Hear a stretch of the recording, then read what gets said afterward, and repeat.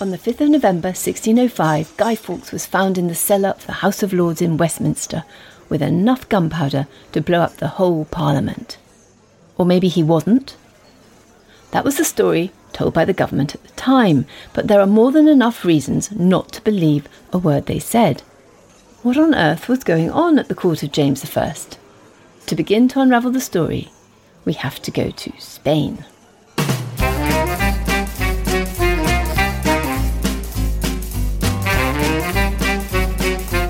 Hello, good to see you at the History Cafe.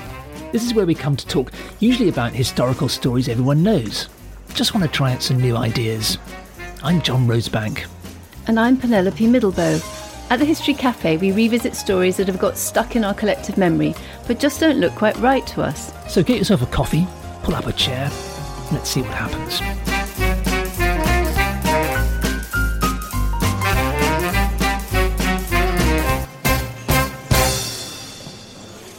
It's May 1603, more than 2 years before Guy Fawkes was, or perhaps was not, found under Parliament with gunpowder and a match, or maybe neither.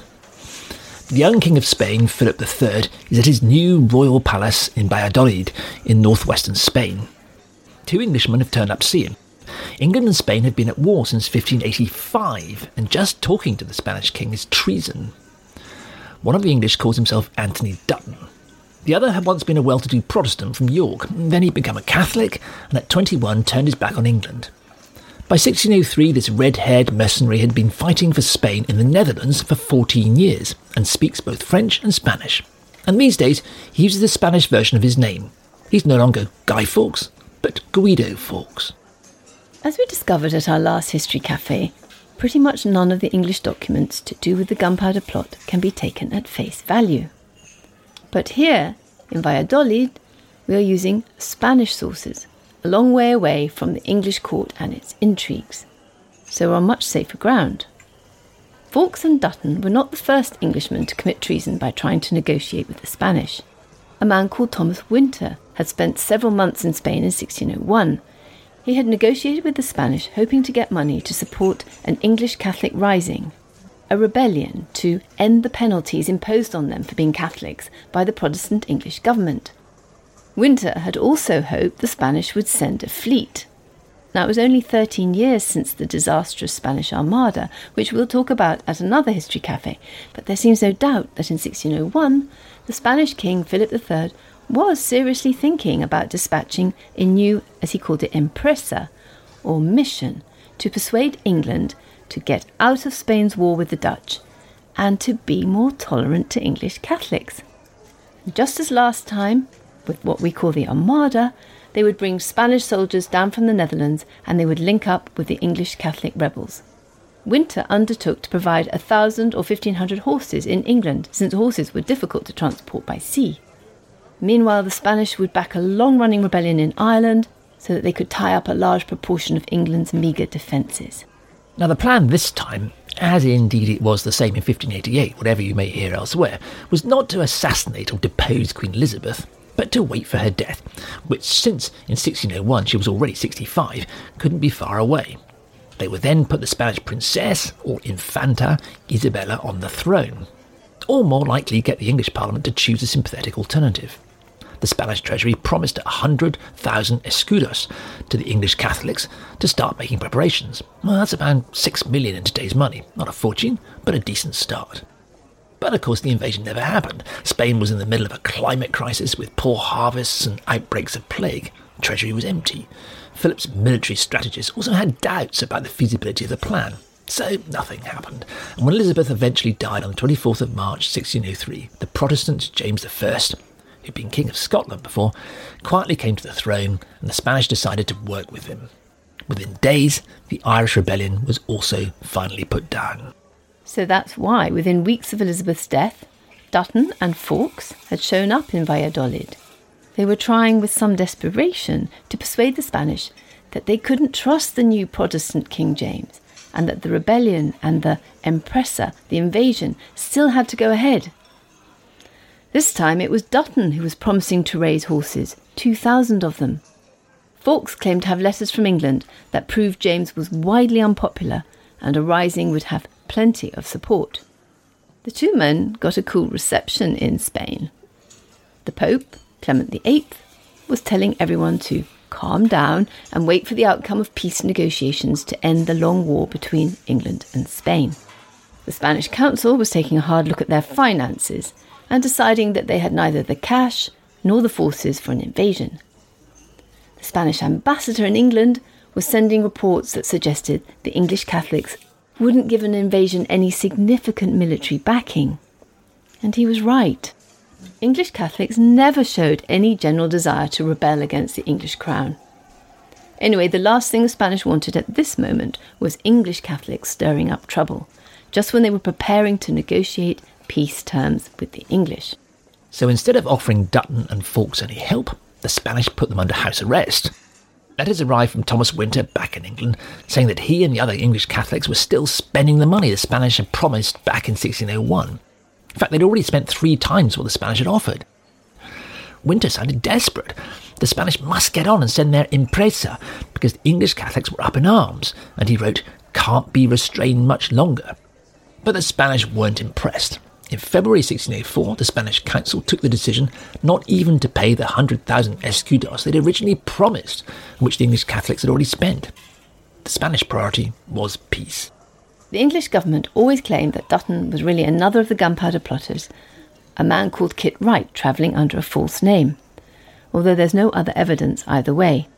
So does the fact that Anthony Dutton and Guy Fawkes went to Spain in 1603 prove that the Gunpowder Plot was as the government said it was? Well, we don't think so.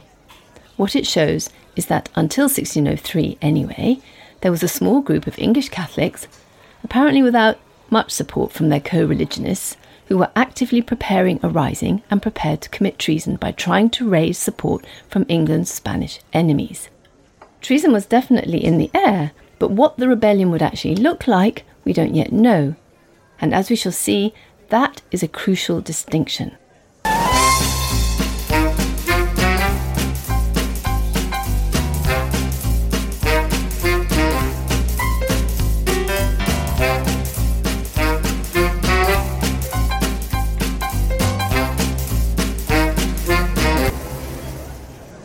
By the spring of 1604, long-laid plans for an English Catholic rising with a Spanish invasion had collapsed. The Spanish were much more interested in signing a peace treaty with King James of England than with another attempted invasion that was very unlikely to succeed.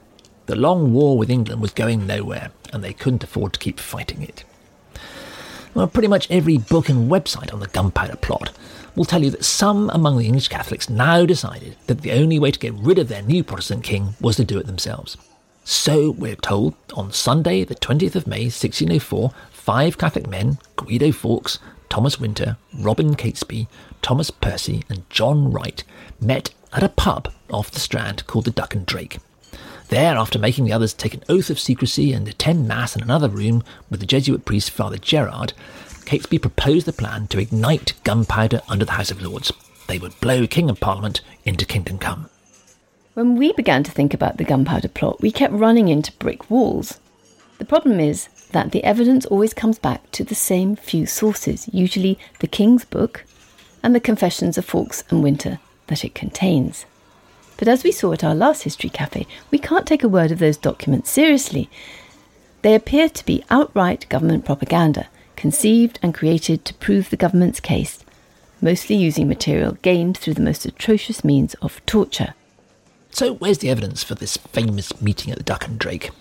Well, Fawkes and Winter's published confessions mention some kind of meeting, though the sign of the duck only turns up in the examination of another accused, who just says he stayed there in August 1605. The name of the priest comes from Fawkes' unpublished confession, supposedly given privately to Chief Minister Robert Cecil after 4 days in the Tower. Well, we can't take any of this evidence seriously. At the opening of the trial on 27th of January 1606, the government's lawyers suddenly came out with a date that the plotters had met, 20th of May 1604, and declared that all the other men on trial had been at the Duck and Drake that day as well, not just the original 5.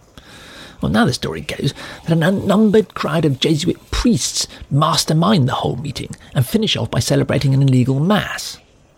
None of these sources passes the simplest test of reliability. get closer and they all fall apart. Take, for example, the Jesuit priest who Fawkes was supposed to have fingered in his private tete-a-tete with Cecil in the Tower. He was Father John Gerard, not to be confused with a later Jesuit historian of the same name. And look a bit more closely. We discover that Gerard was a particular bête noire of Cecil's. He'd been imprisoned in the Tower in 1597, strung up with manacles by the infamous torturer Richard Topcliffe. But then, amazingly, Gerard had escaped. With his damaged hands, he'd inched along a rope his friends had somehow strung up from his cell, over the tower wall, and to a boat waiting at the wharf beyond. It had caused a sensation, and Gerard had been on the run ever since. And ever since, Robert Cecil had been looking for a way to nail him. Maybe Fawkes really did name Gerard as part of the plot, but maybe he didn't. We can't possibly know. Fawkes' confession, extracted by torture, proves nothing except that Cecil was still hunting for the man. Actually, Alice Hogg has shown that Robert Cecil was obsessed with persecuting the Jesuits. As the Gunpowder Plot investigation went on, he insistently tried to push its focus more and more onto them, even in the teeth of opposition from the king. In January 1606, wanted posters for particular Jesuits appeared, and on the very day the trial began, 2 Jesuit priests were at last arrested. So when the indictment was read out on the first day of the trial, it ostentatiously pointed at the Jesuits as the evil masterminds behind the whole thing. Of course, said Robert Cecil's government. The Jesuits had to have been at the Duck and Drake on the 20th of May, 1604, the day it all began. At this point at the History Cafe, we'll just reach across the table and take a large pinch of salt. So, the often recounted meeting at the Duck and Drake may or may not have happened, with or without Winter, Fawkes and the others who were arrested after the Gunpowder Plot, and with or without the whole committee of Jesuit priests Robert Cecil was later so anxious to implicate in the affair. There's no verifiable evidence for any of it. Even the vicious Lieutenant of the Tower, William Wade, whose long and completely unscrupulous history of procuring whatever evidence the government required, we discussed in episode 1 of the Gunpowder Plot, even Wade, couldn't produce a single witness who'd even seen any of the accused, priests or otherwise, except possibly the man called Thomas Percy, anywhere in Westminster at any time in the whole year of 1604. In fact, there's very good reason to believe that Catholic conspirators, and especially this group, would not have been plotting to blow the government up in May 1604. We just have to look around the room a bit. By far, the Catholics' best hope of winning concessions from the government of King James and Robert Cecil were the peace talks between Spain and England. The Spanish might not be willing to launch an invasion, but we know that King Philip of Spain had been committed to negotiating a better deal for England's Catholics as part of their price for ending the war.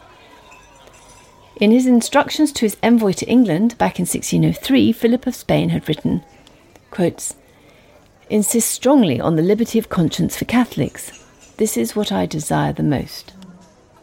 Now, the peace talks between Spain and England were due formally to begin in May 1604, exactly when the Duck and Drake meeting is supposed to have taken place. As the English Catholics had already discovered, the Spanish were slippery, their desire to end an expensive war stronger than their concern for English toleration. But if a bunch of discontented Catholics really did meet at the Duck and Drake in May 1604, they would almost certainly not have been talking about blowing Parliament up when it was next due to meet, which was in fact in February 1605. After all, if things went well at the peace talks, Catholic grievances would by then just be an unpleasant memory. A meeting at the Duck and Drake, if it ever happened, would much more likely have been about how to make sure the Spanish did the decent thing when they sat down to negotiate with the English. So where does that leave us? All we know so far is that there were some English Catholics eager to start a rebellion in 1601 and then in 1603. And we know that the government arrested 2 of these men, Fawkes and Winter, after the Gunpowder Plot. But what happened in between, we don't yet know. The government tale about them planning in May 1604 to blow Parliament up the following February, when it next met, is supported by no independent evidence. Given the context of the peace talks just starting, it seems very unlikely. So let's turn the question round. As History Cafe historians, if we're in doubt about something we're being offered, what we find ourselves doing is taking a look at the packaging. Read the small print on the label. In other words, instead of asking just what happened, we need to look closer at the documents themselves. instead of just asking what do the documents say about the events they describe, we should always first ask the much more important question, what do the documents tell us about the people who wrote them? Well, we know who wrote these documents. As we've seen, the evidence about the Duck and Drake meeting all comes from the government of Robert Cecil. So what does this story tell us about them? Why might the government want us to believe that the Gunpowder Plot began at a pub in May 1604? What does it tell us about Robert Cecil and his cronies? And when we ask that question, one detail about the story of the meeting at the Duck and Drake immediately jumps out. It's something none of the books notices, but it turns out to be the most telling detail of all. The exact date, 20th of May, 1604.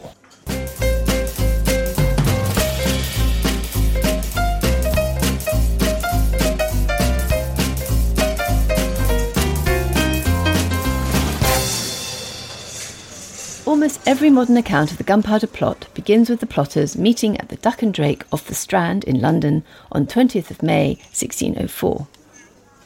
There's absolutely no credible evidence that the meeting ever took place, and plenty to suggest that the government of Robert Cecil, at the very least, invented many of the details, including who was there, if not the whole meeting from beginning to end. But the most intriguing part of the whole tale is the date, 20th of May 1604. The date was clearly very important to Robert Cecil and his government. The first time the date seems to have been mentioned was in the government's opening indictment at the trial. In fact, they mentioned the date of this meeting 5 times during the indictment. The exact date apparently mattered very much to them. The question is, why? Well, one answer is easy to work out. In his instructions before the plotters' trial, Robert Cecil tells the Attorney General that King James wants it made as clear as possible that the plot had not been hatched because of him or anything he'd done. As soon as he'd become king, he'd suspended the heavy fines that Catholics had faced since the second half of Elizabeth's reign. Then, as we shall see, in late 1604 and early 1605, he reversed that policy, dates incidentally that many books about the plot get muddled up about. We'll talk more about that later. But this means that it was important to push the beginning of the plot back as far as possible, certainly before the middle of 1604, to the days when James, in the hope of peace with Spain, was still being lenient to the Catholics, and they had nothing to complain about. May 1604 would fit the bill nicely. If the plot began then, King James could not be to blame. But why the exact date, 20th of May 1604, which was apparently so important to the government? Well, here is a coincidence, just too important to overlook. If we study the journal of Levinus Monk, secretary to King James's chief minister Robert Cecil, it was exactly on that day that a meeting took place just a few yards along the Strand from the Duck and Drake at Somerset House. It was the first formal session of the peace talks between the English and the Spanish. 20th of May 1604 was therefore an historic day, not because of the Catholic plotters, but because of what Robert Cecil was about to do. Historians regard Cecil as the chief English negotiator at the talks. Over the next 3 months, despite the fact that the other leading members of the English negotiating team were sympathetic to Catholics, and despite the generous bribe the Spanish had given Cecil, including a hefty pension for years to come, Cecil made it his business to block almost every one of the concessions the Spanish tried to negotiate for English Catholics. So for the English Catholics, the peace negotiations were a terrible letdown, and Robert Cecil was the man mainly to blame. So in retrospect, it would have been, shall we say, an extremely fortunate coincidence for Cecil if the Gunpowder Plot had begun on the 20th of May 1604, because that was just when Catholics should have been at their most optimistic about the prospects of a favourable peace treaty. It was before he began systematically crushing their hopes. If the plot had started that day rather than after the peace treaty was signed, it would prove that the plot was a result of evil, treasonous Catholic minds. It was certainly not Robert Cecil's fault any more than the King's. So the meeting at the Duck and Drake, rather than telling us anything credible about the plotters, keeps on pointing us back to Robert Cecil. He was the one who had a grudge against the Jesuits, who kept turning up in increasing numbers as the government accounts of the Duck and Drake meeting got written and rewritten. He was the one who had a score to settle, in particular with the Jesuit Father John Gerard, who'd escaped from the Tower of London and was now pictured in the pub as the leader. And it was Cecil who was the one who badly needed the plot to begin on the 20th of May 1604, at the very moment when the English Catholics ought to have been at their quietest and most hopeful, and before he had let them down so heavily. It's clearly time to pull up another chair and get to know this man, Robert Cecil.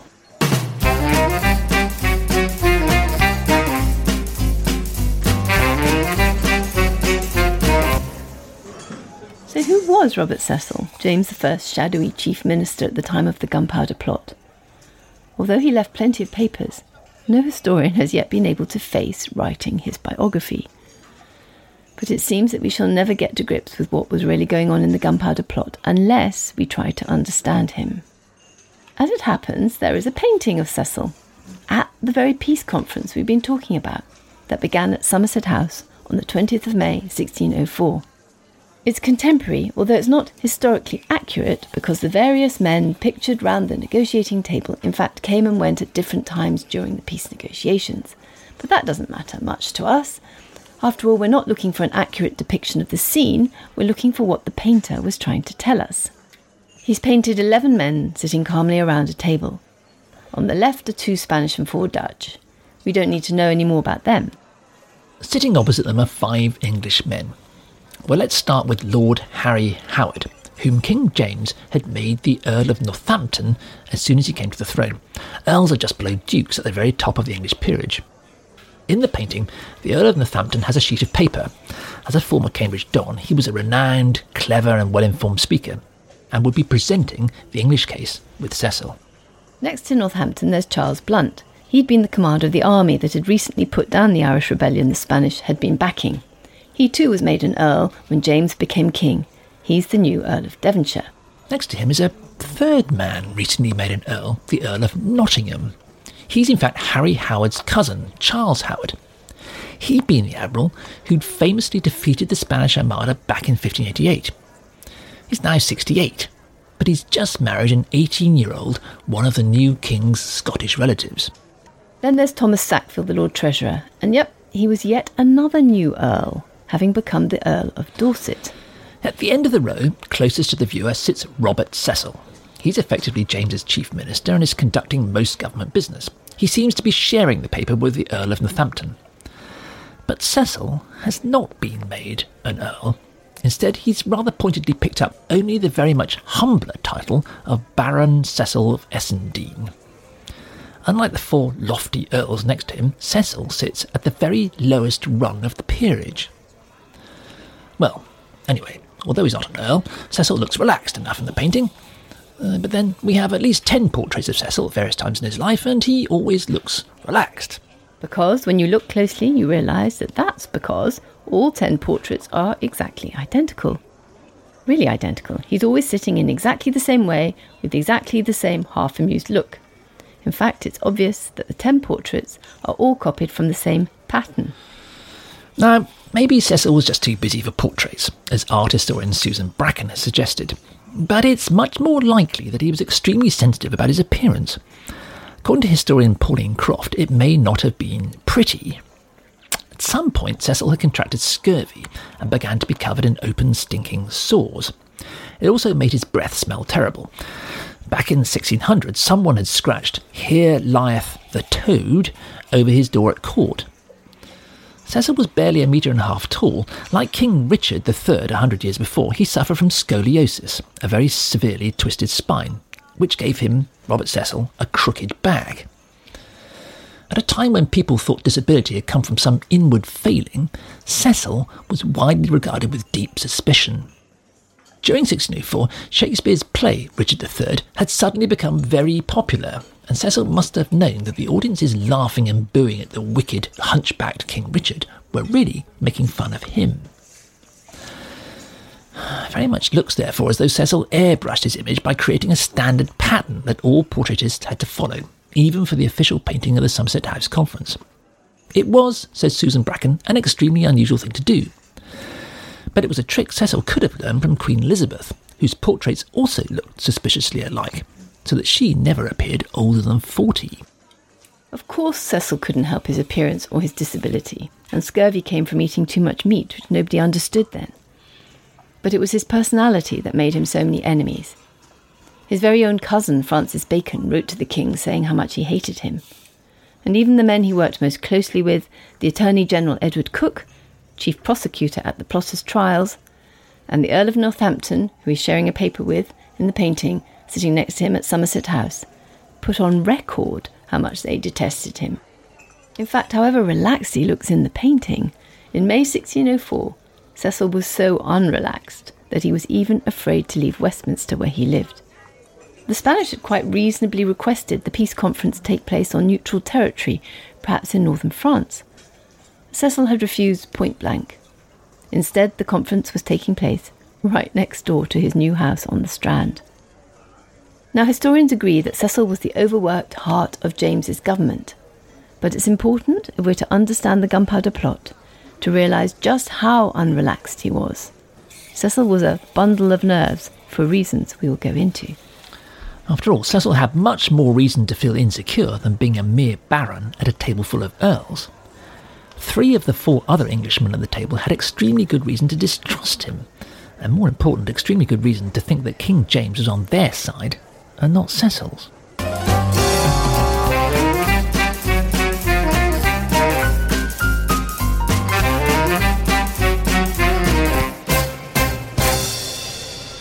Robert Cecil was the man at the centre of the Gunpowder Plot inquiry. In the course of his lifetime, he had a series of aristocratic titles, but we'll stick to calling him Robert Cecil to keep things simple. What we've already seen is enough to persuade us not only that he could have a somewhat distant relationship with the truth, but also that he was not in a good place in 1604 and 1605. And when he sat down to start the key negotiations with the Spanish on the 20th of May 1604, he had to share the table with 3 of the people he had least reason to trust in the whole kingdom. To unscramble all of this, we have to dig even deeper. And if it seems to you as if we're doing our history backwards, tell yourself that we are, as good historians, trying to understand the discourses that lie behind the Gunpowder Plot. We're unpicking the zeitgeist, the thoughts and ideas that were in the air at the time. Since we have virtually no reliable documents about the plot itself, it's our best hope. And believe me, the results in the end are going to be amazing. In 1987, a young historian called Gwyneth Hudson submitted a thesis for the Oxford degree of M.Lit. It's never been published, but Hudson's analysis is gold dust. It concerns the fate of the men who'd been caught up in a rising led by the Earl of Essex in 1601, just 4 years before the Gunpowder Plot. Essex and Cecil had grown up together, but by the 1590s had become bitter rivals at the court of Queen Elizabeth. Essex was everything that Cecil was not, a tall, handsome soldier. He was also sympathetic to the Catholics, which Cecil most certainly was not. Queen Elizabeth, already in her 60s, had flirted outrageously with Essex, leaving Cecil to labour away dustily at the dull business of government. At first, Essex had outmanoeuvred Cecil, not only by making his number with Elizabeth, but also by establishing strong contacts with James, who was then King of Scotland, but was already almost certain to succeed Elizabeth to the throne of England. Cecil realised that if James came to the throne with his rival's support, he, Cecil, would probably lose everything. In 1601, Cecil made a decisive move against Essex. He got him appointed to command an army in Ireland. The Earl, afraid he would be away from court for months and that in his absence Cecil would take over, deserted his army and returned without permission to London. The Queen was outraged, not least because Essex turned up unannounced in her bedchamber. Within weeks he'd been so ostracised he launched a rising, intending to get rid of his bitter rival Cecil. Essex was supported, among others, by a number of minor Catholic gentry. Now, the rising was a disaster, put down with embarrassing ease by the amateur London militia, which was a kind of home guard.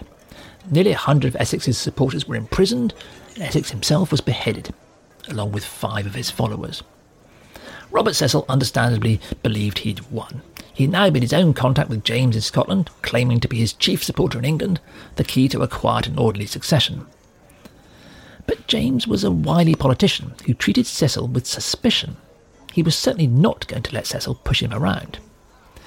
Now, what Gwyneth Hudson discovered was that before, during and after his accession, James went on working with Essex's old friends.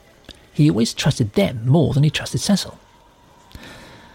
So from the time that James had become king, Cecil had found himself caught in a horrible trap of his own making. Now he had no choice but to work with the well-connected and influential friends of the charismatic man whose execution he'd just engineered. They were much closer to the new King James than he was, and they all had excellent reason never to forgive him. And among the most important of Essex faction was Harry Howard, who was a Catholic, or at least very sympathetic to the Catholics. Another was Charles Blount, who was in a long-term relationship with Essex's sister Penelope. Now, if these names seem familiar, it's because we've just met them sitting right alongside Cecil at the table at Somerset House in May 1604, along with Howard's cousin, negotiating peace with the Spanish. They are now the Earls of Northampton, Nottingham and Devonshire. So it becomes horribly clear why Robert Cecil, even though he carried most of the burden of James's government, as he had Elizabeth's, had only been made a measly baron, and also why he was probably feeling so seriously unrelaxed at the table in the company of these wily soldiers and operators who had the ear of the king, and all too many good reasons to find ways to get rid of him. Add to that Cecil was determined at the talks to go on supporting the Dutch Protestants who'd been fighting a 20-year war against the Spanish. The Dutch, after all, were bribing him not to make peace with the Spanish. At the same time, he was taking bribes to do exactly the opposite from the Spanish, sending his mistress along to demand the money from them. Well, no wonder the Spanish were openly muttering that Cecil was an habitual liar, quote, heretical as Satan, a man who'd sell his soul for money.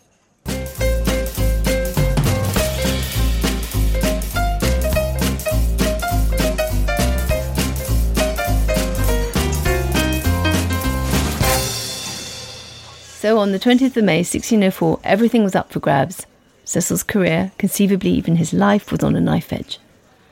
Down the road on the London stage, audiences were booing and hissing Richard III, knowing all along that they were really booing and hissing Cecil. The other Englishmen at the table at the peace talks had been working hand in glove with the new King James, outflanking Cecil, and particularly in the case of Harry Howard, negotiating concessions towards the English Catholics. And James was listening to him. And Cecil faced the prospect over the next few weeks of his fellow English negotiators agreeing to Spanish demands for major concessions for the English Catholics. Trying to stop them was going to be an almost impossible task. But when the Treaty of London was finally signed between the English and Spanish on the 18th of August 1604, it gave nothing at all to the English Catholics. Cecil had somehow succeeded in negotiating them away. The Spanish had given in. The other English negotiators now had even more reason to hate him.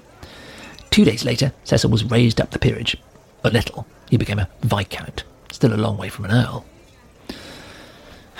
All of which helps explain why Cecil would later try to prove that the Gunpowder Plot had been conceived at a pub just along the road on the very day the peace talks had begun, just when the Catholics should have been most hopeful. So nobody could blame the harsh line Cecil had taken in the negotiations for inciting this act of terrorism. More important, we're beginning to understand one reason why Cecil might have been interested in discovering, or perhaps even inventing, some serious Catholic plot in 1604 or 1605. It would come in very handy to discredit the powerful old Essex men around the king, men like Harry Howard, Earl of Northampton, who'd been so eager to protect the Catholics and who was so much more influential with the king than he was. As we saw at the last podcast, it's exactly what his father, for decades Elizabeth's chief minister, would have done in his situation. So the story that a Catholic gunpowder plot began at the Duck and Drake on the 20th of May 1604, the very day the Spanish peace talks began just down the road, looks very unlikely to be true. But it fits Chief Minister Robert Cecil's particular requirements very neatly indeed. All too neatly, you might think. Of course, building up these contexts doesn't prove anything, even if it does all begin to look rather suggestive. But then, of course, there is the other enormous coincidence about the date, 20th of May 1604. The other coincidence that escapes all the accounts on the Gunpowder Plot, perhaps the most obvious coincidence of all. We'll have a look at that next time at the History Cafe. For more on this story and others at our History Cafe, go to historycafe.org. There you'll find information about us and also about further reading you can do. It's also a way to ask us any questions you might have. Or contact us on social media at History Cafe Pod.